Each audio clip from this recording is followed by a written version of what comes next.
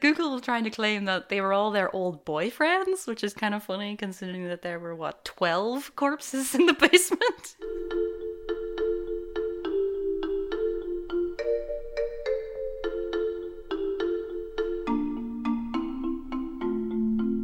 Hello there. My name is Orla McNeilis. I am joined by Ricardo Deacon. This is The Recommendation Game, a bi-weekly film podcast where we take turns to recommend a film the other has not seen. We watch them and then we Skype to discuss them. You are listening to Dublin Digital Radio. This week's film is Arsenic and Old Lace from 1944.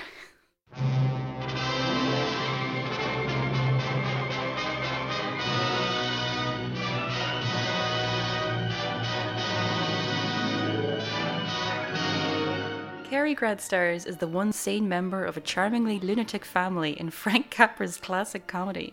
When Mortimer Brewster brings his new bride to meet his two kindly aunts, he discovers that, among many other acts of charity, the two genteel ladies help lonely old men die happy by feeding them a wonderful meal before poisoning them.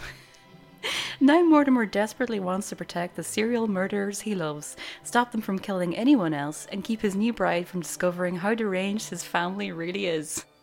Well, look, darlings. Look, I'm frightfully sorry, but I've got an awful shock for you. Ted has killed a man, darlings. Nonsense. But there's a body in the window seat. Yes, dear. We know. You know? Of course. Yes, but it has nothing to do with Teddy. But the now, thing... Mortimer, you just forget about it. Forget you ever saw the gentleman. The film was directed by Frank Capra, triple offender, produced by Frank Capra and Jack L. Warner, screenplay by Julius J. Epstein and Philip G. Epstein. Oh no. No. Based on Arsenic and Old Lace, a 1941 play by Joseph Kesselring. Starring Cary Grant, Peter Lorre, Priscilla Lane and Jack Carson. Music by Max Steiner. Cinematography by Saul Polito and edited by Daniel Mandel. This week's film was, unsurprisingly, considering it's his third Frank Capra pick, chosen by Ricardo. Hey, Ricardo, why did you pick Arsenic and Old Lace? I picked it in a way also to be like a change of pace because we've been like increasingly going down the rabbit hole of more and more depressing movies. And I think I was quite glad that we picked this considering what happened this week, etc. I don't think that I could talk about politics or anything like that. No, no. And not even a Frank Capra movie that was more socially tinged, I think, would have been a bit too difficult this week. Yeah, like in this case, it is. I think it's also like... besides Mr. Smith Goes to Washington, I don't think that any of Frank Capra's movies are necessarily schmaltzy, but they have a fame for it. Like, for some reason, before I even started watching his movies, what I was expecting is that everything will be like schmaltzy and emotional and stuff like that. It certainly there is in a lot of his movies, but even with something as schmaltzy as the end of It's a Wonderful Life, people forget that it's like preceded by 2.5 hours of super depressing fucking things about how you're, no matter how well you live your life, you're gonna be ultimately sad and you have to and feel like you're a failure and you have to just reconcile with that fact. 2/3 of the movie is the main character being talked literally off the ledge. So yeah, like, and it's like, so it earns its little like the victories at the end. That's a Christmas present from a very dear friend of mine. Look, Daddy, teacher says every time a bell rings, an angel gets his wings. That's right. That's right. Attaboy, Clarence. And even though like Mr. Smith Goes to Washington is like certainly more schmaltzy, it's also like a movie that is basically saying that your entire government is corrupt to fuck, and every single decision is made against your interest rather than for your interest, etc. And it takes like one man to kind of try to do it. And also the movie makes the argument that like there's no Mr. Smith in Washington. So even though it's a fantasy, it makes you depressed because when you leave the cinema, it's like, yeah, that doesn't exist. In the case of this movie, it's like it's a pitch black comedy, and I think that it is quite theatrical. Obviously, it's based on the play, and as far as I know, I've never seen the play or read it, but as far as I know, I think it sticks quite close to the structure of the play and the script itself. But I think that Capra just about does enough cinematically to not make it feel completely stagey. It's that kind of movie that you're able to see that the movie originated in the theater, but it has gained something because they didn't just shoot the play. They do enough with the cinematography and stuff to add the dimension the cinema gets, particularly with close-ups and stuff like that. And I think that, for example, like Cary Grant's performance wouldn't work in the stage, but I think it really works in the movie. The man of many faces. I think that like it's similar to like Gary Cooper, not Gary Cooper, who's the Clark Gable. The Capra had a tendency to get these kind of like macho men kind of thing and make them completely stupid in his movies. When you say others, do you mean others? Cary Grant, even afterwards, he said that he felt like he overacted because he never trusted. Yeah, I read that. He never trusted fully Capra's idea of the movie. But I think the biggest proof against his own judgment, against his own performance, is that it was so influential. You can see actors that have completely based their acting careers on how Cary Grant acts in this movie. Like Jim Carrey is completely like just doing this in every single movie that he's done. But in a much more annoying way. It's brilliant and it works because it's still based in reality. So it's kind of like you can feel that this is not him normally. It is just him having to process all this craziness that is happening in his world and his life, and also as like the audience surrogate in a way. It does a perfect job of putting yourself of like, these low ladies will do this, the fuck is going on kind of thing. And but most importantly, I think that the most clear Thor line in the sense of inspiration for Cary Grant in this is George Clooney, but in particular George Clooney in Coen Brothers movies. Yeah. He plays this character, like Born After Reading is him doing Cary Grant in this movie, or even Oh Brother Where Art Thou? Like I'm gonna say Oh Brother Where Art Thou. There's a lot of like face gymnastics that he's doing in that movie. Yeah, even when he wakes up and he's like, My hair. it's exactly that vein of humor, and I think that the movie works because it balances that kind of like stupid humor with really smart plotting and pacing, and also the fact that it's like pitch black. The amount of times that Cary Grant would be kind of like completely forgetting what they're discussing because he's just trying to logically kind of figure out the logistics of what's happening. He's already decided his plan of action, which is to get those documents signed and to get Teddy out of the building.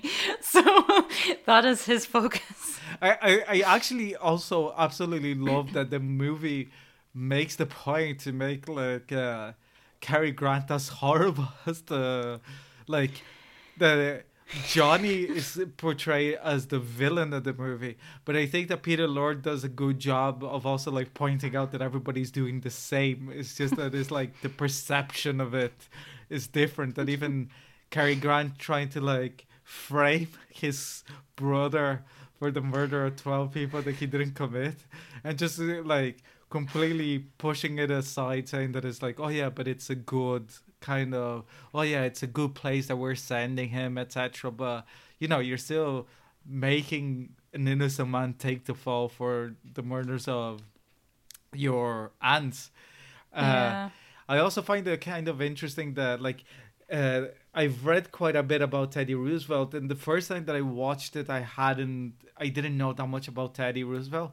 Not realizing how good of an impression of Teddy your man is doing. Oh, really? Yeah, like, and also Okay. like it's strange considered because Teddy would have been president in the 1910s. So for the audiences, whenever this came out, it would have been very similar to somebody doing a Nixon impression nowadays. But you know what I mean? That it is like, but I like how specific it is about Teddy. Like the thing of charging, that he kept doing that in the, like, because he joined the army during the Cuban American War, the Spanish American War, but it was fought in Cuba because it used to be like a Spanish kind of, and he just killed a bunch of people because he kept charging, because like he was a military man, but he was like a brave man, so he'd just go like, oh, there's a enemy position, charge, and then it's like, where's the next enemy position, charge. So like I think that it's making a comment on that, obviously, and also the fact that he took over Panama and stuff. So like the things of the Panama Canal and stuff is very specific, which I didn't get the first time that I watched it. And I think I like it also that even though it is like making fun to a certain degree on mental health, and it's like clearly like 40s kind of thing, but also the fact that even at the end it's clearly depicted that everybody's crazy in the movie. And also that it's like Teddy, if anything, is the only character that gets away, that is completely, the film itself treats him with like a lot of warmth, that he's just like, even as Teddy, he's nicer than Teddy Roosevelt, you know, like as that he's like wearing, oh my god, another yellow fever, oh, we never had a case there, the window seat. They very much run with the idea of like there's like a certain amount of sense and geography and logic to him as Teddy Roosevelt.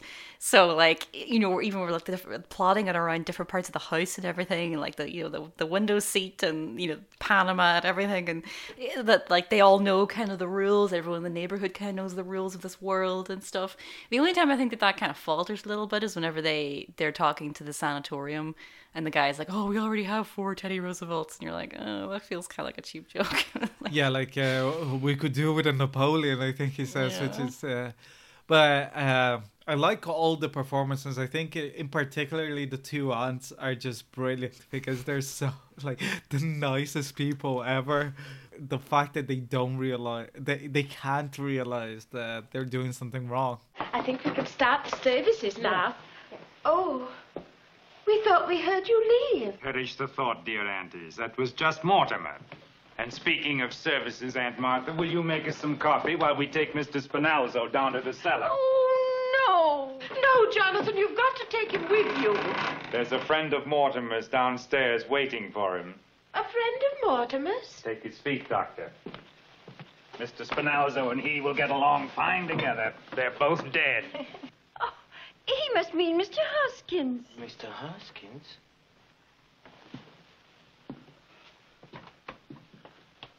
You know about what's down there? Of course we do. And he's no friend of Mortimer's. He's one of our gentlemen. You're a gentleman? Yeah, I thought that like we haven't done that many comedies, like out and out comedies, let's say, like, I think that this movie is extremely funny. I think it has, but like both the timing on the performances, but the script as well. Together, they do a very good job. Like, even when jokes don't make you laugh, they make you smile. I think that is that kind of movie that I not necessarily laugh throughout, but I always have like a smile on my face whenever I watch it. It's both funny and really dark, but it both gives you like hope for humanity and makes you realize how inside every person's hearts there's a lump of coal just waiting to burn down. So without further ado, I was wondering what did you think of Arsenic and Old Lace?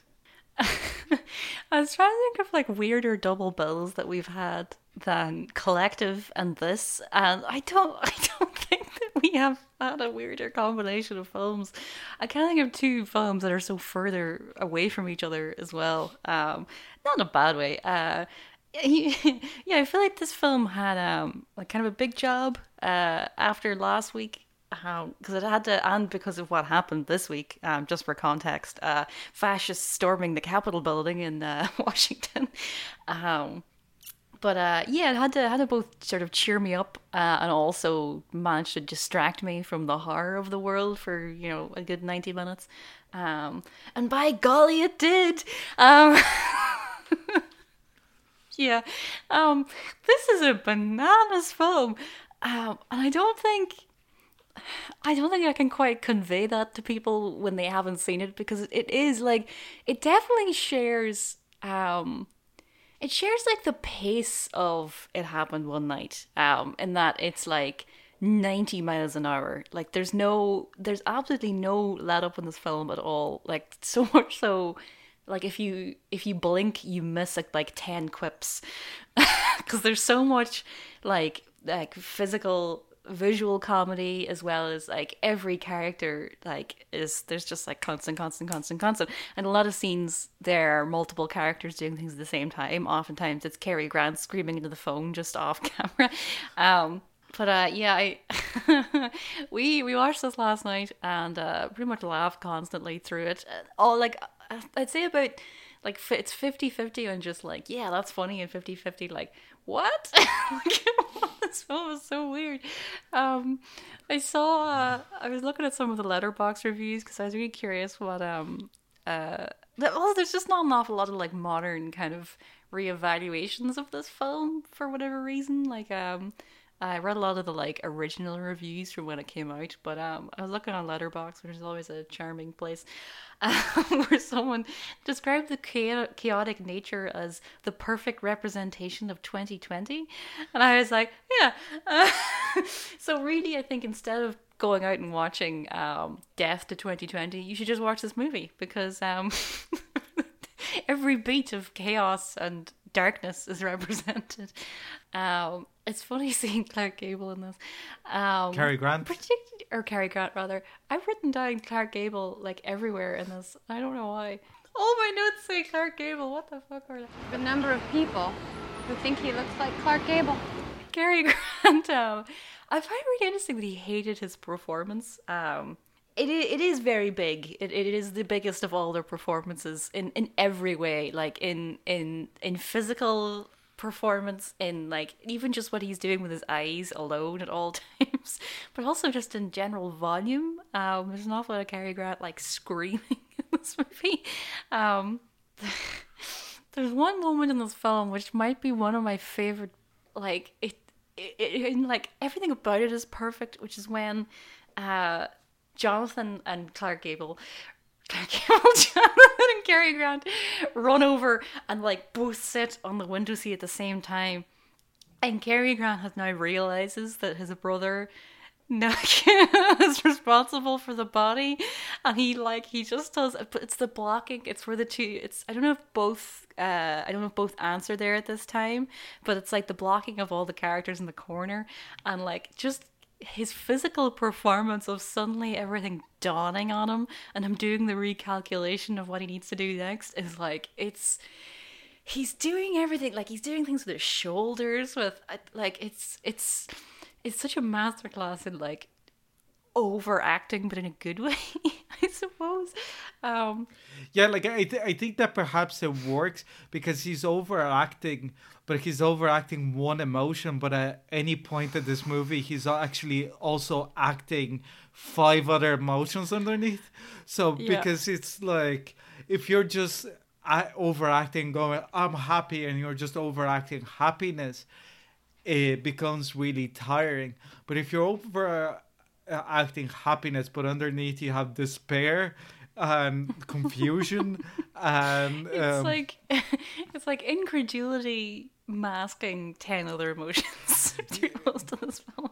So I suppose it's kind of like it's still complex, even though there is like something that is completely big, kind of thing. Yeah, I understand even from like as I was watching it, And afterwards, whenever I was reading like reviews and stuff on Letterboxd of people, and what you said as well at the top of people who come very much against this film, and I can 100% understand how if this film caught you on the wrong day, you would hate it. Oh yeah, like there's no in between. Like, it's that kind of movie, I think. No, because you have to just strap in with this movie because there's no let up at all. Like it's zany with the biggest capital Z, like it really is, and that is a word that you need to be in the right frame of mind for it. And thankfully, when I watched it yesterday, I'd had a lovely day, which started off with homemade hummus chips, with pita chips and like spices, delicious. Ended with homemade burrito bowls. I went to the market. It was a wonderful day. So when I sat down, I was like, yeah, I was all poised. I was like, if I'd been in even a slightly different mood, I probably would have hated this. Yes. So I think you kind of lucked out on that. I do think it's too long though. Like, not while watching it, but when it ended, I was like, it's hard to know what to extract from it. But I feel like it shouldn't be as long as it is because it's nearly 2 hours, isn't it? Yeah, but I think it cut down from a play that was about 3 hours long. So there's already like a lot of 2.5 hours usually a play is. So there's already quite a bit of editing, I think, that they did to the text, and I think that they kind of like rushed the ending a bit. But I suppose that's the catch-22. The either make the denouement too long or whatever, like yeah, I do feel like the bit where the ants pull him aside and tell him that he's not actually a Brewster is kind of it's a little bit too just kind of like shoved in there at the end, and he's like, running after his lady friend, and she's like, oh, okay, everything's fine. But at the same time, I think that it works because he is as mental as them, because it's like, I suppose that is the thing of nature versus nurture. That, like, I think that he's been raised in the family of crazies, so but like he just becomes oblivious the same way that Teddy and Johnny don't realize that they're fucking nuts, or the ants, that like he has this moment of self-realization of going, maybe because he's not a Brewster, he's able to realize that he's crazy and he's afraid of it. But then when they say, oh, you're not a Brewster, he's like, everything is fine. I'm a normal person. I didn't just try to institutionalize my brother. No, actually succeeded to put my brother and my 2 aunts in a mental health institution. And just...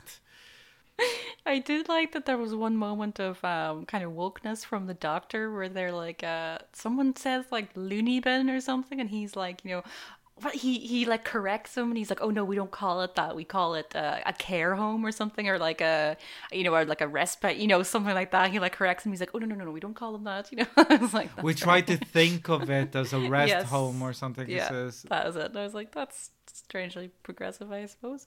I don't think like I have no desire to watch this film again, is what I'd say.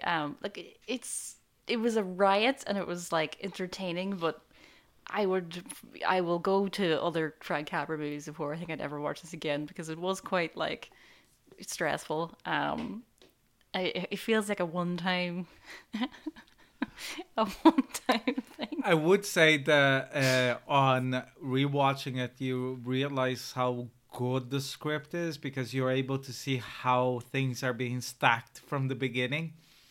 So in the perhaps as a writing exercise or a way of like seeing like story structure or whatever, just on the academic sense, I think it's well worth a rewatch, because even visually, how the movie plans how the organization of the place is, whenever you know what's going up or whatever, they even how they plant the window first with him being able to communicate with his bride. So whenever Johnny walks in, that's next to the cemetery and is somewhere that they can hide the car and stuff like that, that it's like very careful, but at the same time very a soft guiding hand for the plot. That like most of the scenes have like 3 or 4 jobs, both from a character perspective, a story perspective, and also planting things both in a character, story, and also locations perspective. And I think that it makes it like interesting on a second watch, and you're also not as stressed watching it the second time around because you know how it's gonna end, kind of thing. And I think that like largely also appreciate the performances as well a lot more because you realize how good like the payoffs for certain things are. Yeah, like I think Cary Grant works because he's playing off of them so much of the time, and they're just like steady the whole way through. Like there's no their demeanor does not change from like their first meeting with the Reverend, and the their dynamic is very good as well. Like I completely buy them as two women who've lived together for like their entire lives or whatever. Like they have such a rapport and such a like, but also very like individual kind of characters. And like there's just moments that are so stark, and at the time you're like, that's hilarious, but also so dark. Like whenever they open the press and it's just full of all the hats of all the like all the men that they've killed, where they're like. And they're like, they dust it off, and they're like, oh, he's, you know, poor Mr. Whatever, his hat. I like also how the sisters or the aunts are like depicted both as like the nicest people ever, but also they make a point as soon as the movie starts that they're incredibly xenophobic Yep. and but also like about religion and stuff that they oh, we wouldn't bury a Methodist or something like I can't remember what religion they mentioned that oh yeah, he was good because he was a Methodist, but like we wouldn't touch Episcopalian or something. I don't know. I think it's like there's one whenever they're insisting that the guy that they knock off and the guy that Jonathan has knocked off, they can't possibly bury them together because one of them is a Methodist and one of them is a foreigner. So they haven't even attributed a religion to the foreigner. He's just the foreigner. Vaguely so Italian, kinda, yeah. It made me wonder if they have some sort of questionnaire that they pull out every time one of these like old dudes like lands over to their house. And the fact that they're luring them in as well with a sign outside, which I didn't realize until a good bit through the film, and I was like, oh yeah, they've been like advertising for these poor like destitute men to like come into their house so they can murder them, but in a nice way, in a charitable way. Every character in this is like focusing on so many things at the one time, except for Teddy, who's just very singularly focused on being the president and, you know, worrying about digging the Panama Canal. Like, because even Jonathan is, you know, he's thinking about that he's like on the run, he needs to deal with his body, he also needs to get his doctor to like redo his face and all that stuff. It's like, I did love that, who do they keep comparing Jonathan to? Boris Karloff. Boris Karloff, who plays Jonathan in the play, I think. So it's like the original version of the play, so it was like a nod to the actual play, which I thought was quite funny. But yeah, I like how everyone is very harried at all times. And then we have our poor female character. She's great. What else have I seen her in? Yeah, like just reading about her, like she became a very devout Catholic and stopped acting in 1948. Ironically, her final role is called Doris Brewster. So like there was something no relation. about it. Yeah, like she was her last movie was The Bodyguard, but not the one that you think. She was also a $1 Million Baby, not the one that you think. I think that like I'd seen some reviews like on IMDb and stuff like that. People criticizing the female characters in this movie, and I think that that's kind of unfair because you have the two. Like, is that usually all those reviews seem to discount the two older ladies as female characters. Yeah. Which obviously they are. It's kind of like ageist and somewhat misogynistic that if you're not a pretty young woman, you're not a female character. And I think they're given like a lot of depth and characterization and like their memorable performances. But when it comes to Priscilla Lane, I think that it's that kind of thing that perhaps the role is saved by the performance rather than Oh, I think that's definitely true, yeah. because I think her performance is so great at being like the one sane person in the entire movie that even the cops are bumbling idiots, which I quite appreciated being 2021. The like O'Hara is hilarious. I really like his performance. That he's both competent and absolutely a fucking buffoon. I like when the captain rolls around and he's like I haven't slept in 48 hours. and saying that people are like idiots and then like they get, didn't you get the fucking memo? Here's the description. The description said that he looked like Boris Karloff, his assistant. He's walking around with a German doctor, and they give the entire description. And Peter Lorre is just like frozen, and I have to say, like Peter Lorre, like he was born to play this kind of character. Like he's What do I know him from? He's in Casablanca and stuff like that. He always plays like the slightly like seedy, ratty kind of character. But apparently, like he was very charismatic and stuff. But he just got typecasted, but he didn't give a shit because it was like money. But I think his performance is like he was Hungarian. Yeah, like I think he went to United States fleeing the Nazis. So this would have been like Casablanca would have been like one of the first movies that he did after crossing the Atlantic. The way that you said that, like he has a performance of somebody that is completely that the film is stressed. I think he portrays stress like nobody's business. Like he's so good at being stressed in movies. I think. Take it easy, Johnny. Take it easy. Don't worry. The last 5 years, I give him 3 different faces. I give him another one right away. That last face, I saw that picture too, just before I operated, and I was intoxicated. You were mentioning that there were a couple issues that you thought about the movie. I was wondering what, before we go into like final thoughts and the rest, if you could voice them.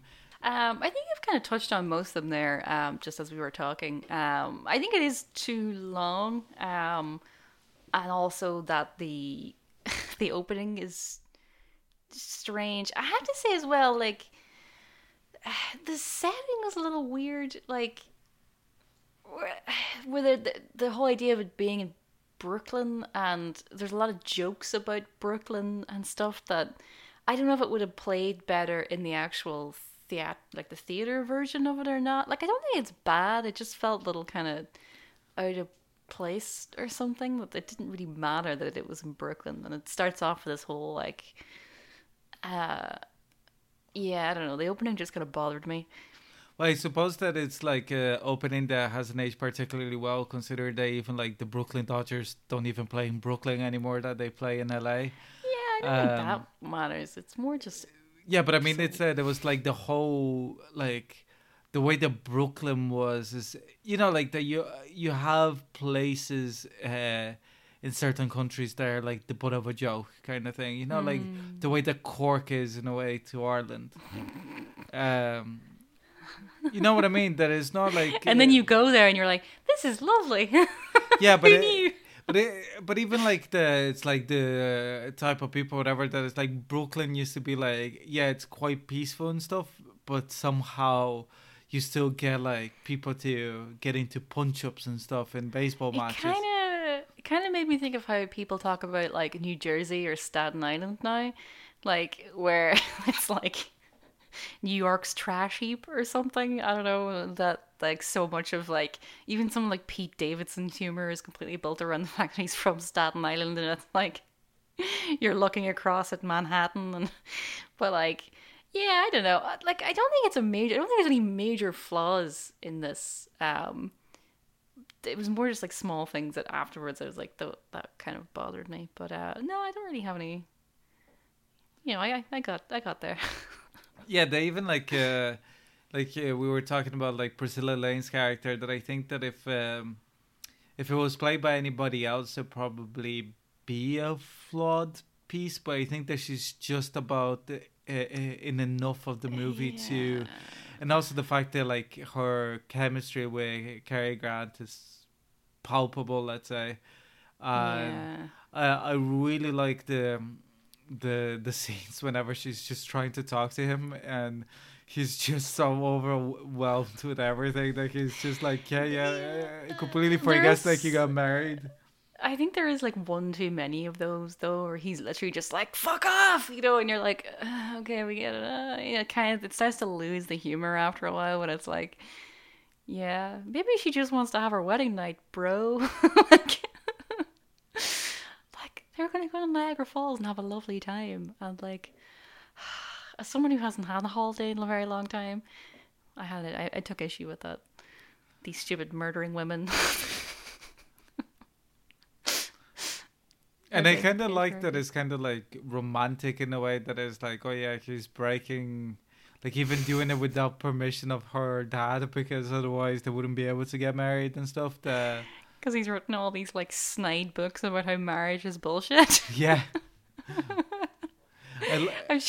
I love how while like, also being a theater critic.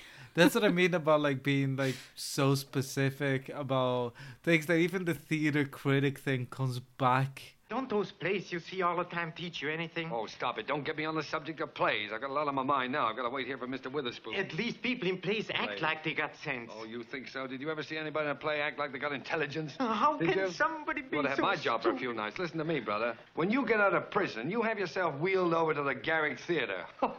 There's a play there that's a honey. It's so bad it'll still be running when you get out. Now, in it, there's a man. Now, listen to this. Now, he knows he's in a house with murderers, so he ought to know he's in danger. He's even been warned to get out of the house. And does he go? Yes. No, he doesn't. He stays. This fella doesn't even have sense enough to be scared. No. Or to be on his guard. No. The murderer even invites him to sit down. And what do you think he does? Oh, I don't know. He sits down. Isn't that wonderful? He deliberately pulls up a chair like that, and he sits down in it. Isn't that great? So there he is, all waiting to be trussed up and gagged. What do you think they used to truss him up with? What? The curtain cord. Curtain cord? But didn't he see him get it? See him get it? No, the silly chump sits down with his back toward the murderer. All he has to do is look around, but does he? No. It's such a stupid joke and an obvious joke, but it's done so well that you're like, you forgive it, you know. It's that kind of movie that it's somehow it's able to know that it's stupid and go with it, and but at the same time not be, because you see like the Coen Brothers versions of The Lady Killers is a good example of when a movie has this type of dark humor and it completely fails, because Tom Hanks has a lot of different talents, but doing dark humor is not one of them. This is treading a lot of fine lines, like, oh my god. And even then, again, I think if you saw it on the wrong day, it wouldn't sit right. Oh yeah, it's a very loud movie. It's probably the loudest movie that I enjoy. Like, there's war movies that the sound is like lower kind of thing. It's a very shouty movie. And it is a very shouty movie. And yet kind of gets away with it, which I think is sort of impressive. I do think with a lot of the scenes of like the obvious humor, I think they end up working, particularly the thing with the curtain ropes and stuff, is that because Jonathan is played just like straight and like he's just kind of like straight menacing, and they often, like a lot of time the film is using that against him, but as a character he's just like straight up like, you know, I walked out of a different movie. And we've just about set him up enough with the like finding a picture of like evil Jonathan in the press. It's like, oh cool, okay, wonder when that's gonna come back. Well, Jonathan? Oh, he's probably in prison or hanged or something by now. I saw a play last week, had a character in it, reminded me of Jonathan. No, really? Yeah. Oh, honey of a lunatic. That, I think it kind of gets away with moments like that, even if like Cary Grant like completely overdoing the whole like. Also, Cary Grant, like, I wonder, it's like, does he like plays? I feel like he doesn't. It's like his character. He spent so much of this like complaining about things that he has to sit through in the theater, and I'm like, I understand that. Yeah, And I love Jonathan's whole motivation in the movie after he comes in is like, escape is his motivation. And then it's like, what? My aunts are better murderers than me. I need to. But there's like a little moment of like competition as well. You've done all of that right here in this house and buried them in the cellar. That's wonderful, Johnny.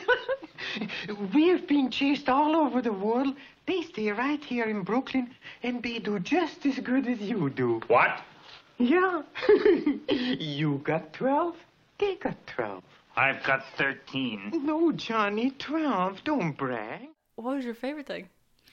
I think it's the performances is what modulates everything. I think that like I said, I think the movie does enough cinematically to warrant it not just being the play. It's not like Fences, for example, like or I saw recently Matt Roney's Black Bottom, which almost gets away with being the movie. Like it feels like a really good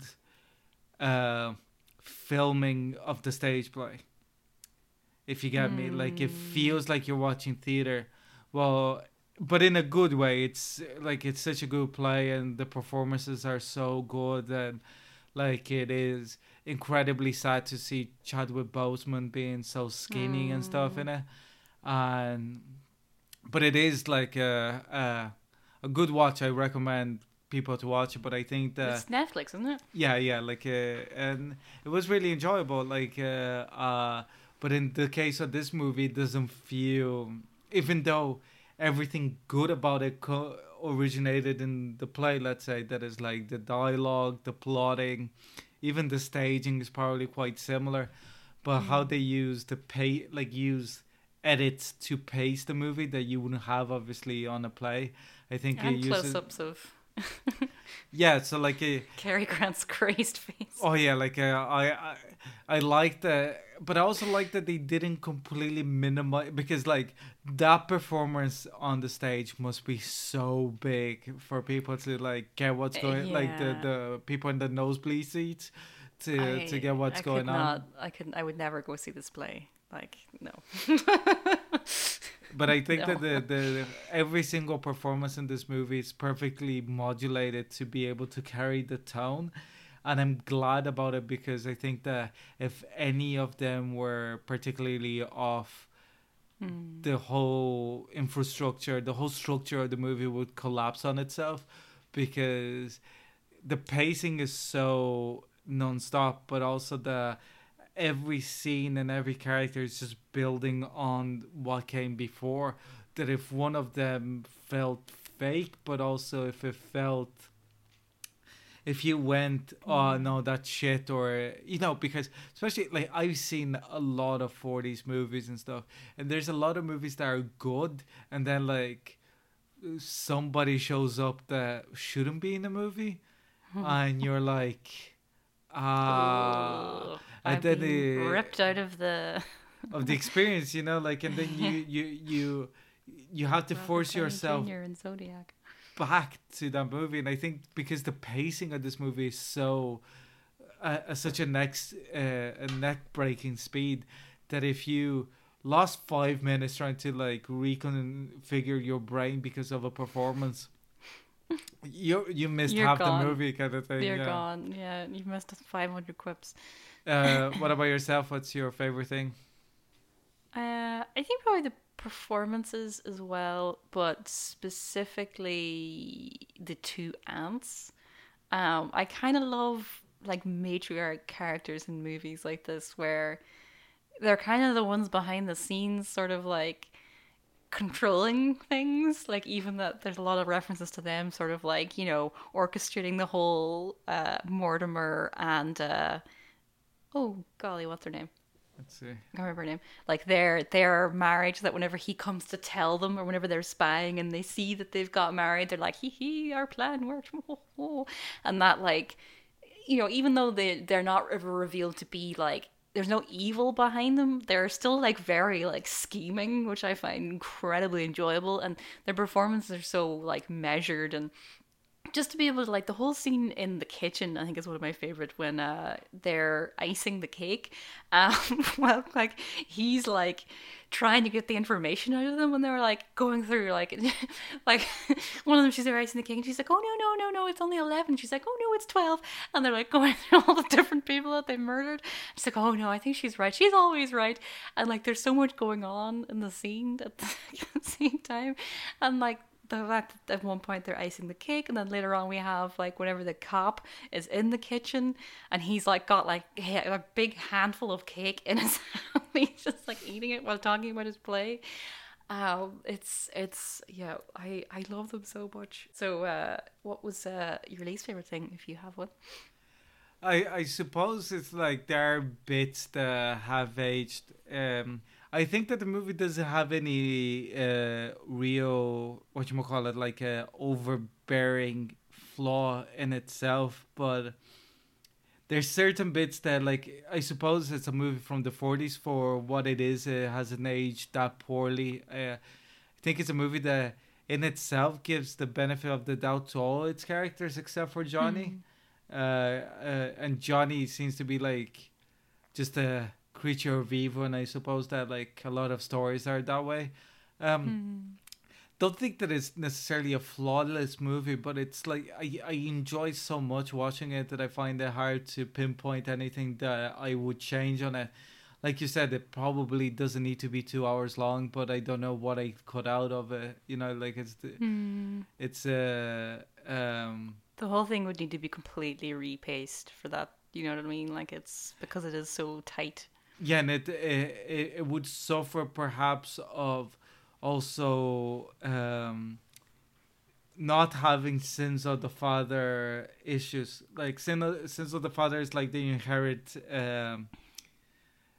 plot holes or whatever from the original text, but you can also introduce plot holes by changing the original text.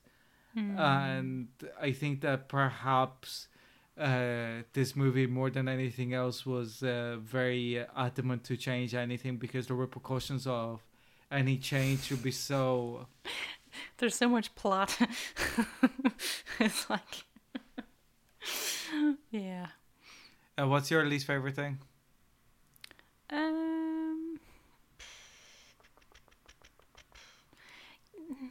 Yeah, I don't think it's like one thing. It's kind of like an accumulation of like a few small things. I do think it is quite progressive in its handling of like mental health, and like to the most part. There are moments that are a little like, but at the same time, like other than Mortimer trying to like scapegoat Teddy, every other character only treats him like respectfully, and like they treat him with care, as in like it's annoying that he keeps doing the thing with the trumpet, but at the same time, like, you know, they're trying to like make his life as comfortable as possible. And even whenever like the guy who runs the sanatorium is not like a creep, he's like seems like relatively like, you know, it's like as well. He says something about like whenever they're trying to get the ants in, and he's like, oh no, we can't take sane people. He says something about that it would change the dynamic or something, as in like bringing in sane people is detrimental to the people who already live there because like they'll be taken advantage of or something. I think is kind of his point, which is kind of interesting.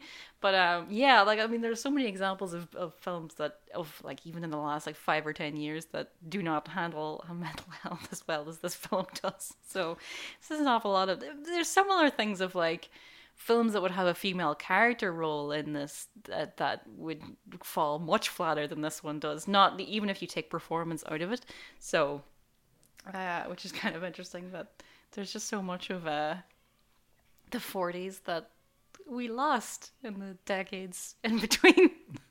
And I love also in that... I blame the 50s. There we go. In that scene, whenever you're describing whenever he's trying to commit his aunt as well, the bit where he's climbing up the stairs, going up and down, trying to like convince the cops that they're crazy, and it's like, my bodies, they're not any of them gentlemen or whatever. And then it's like they're all ladies.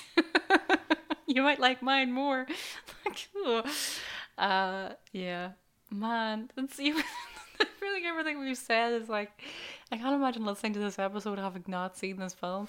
But anyways... It was very enjoyable and it was quite distracting, which was very nice. So thank you for picking it. I'm glad that you liked it. I think the... No, I did. I really did. I'm glad that you didn't watch it on the 6th of January. Yeah. Or, yeah. So, Ricardo, where can they find us? On Facebook, The Recommendation Game. On Twitter, at The Rec Game. Or email is therecommendationgame@gmail.com. We're on Dublin Digital Radio every Monday 11 to 12. And you can find our back episodes on your podcaster of choice or Dublin Digital Radio. So, Orla, next week is your pick. What are you picking? Between the Lines from Joan Micklin Silver, who only died on the 31st of December. So, I have never even heard of this person, and I watched this film the other day, and it's fucking great. It's like a fantastic hangout movie, and I never picked those. So, yeah, I'm very excited about that. So, yeah.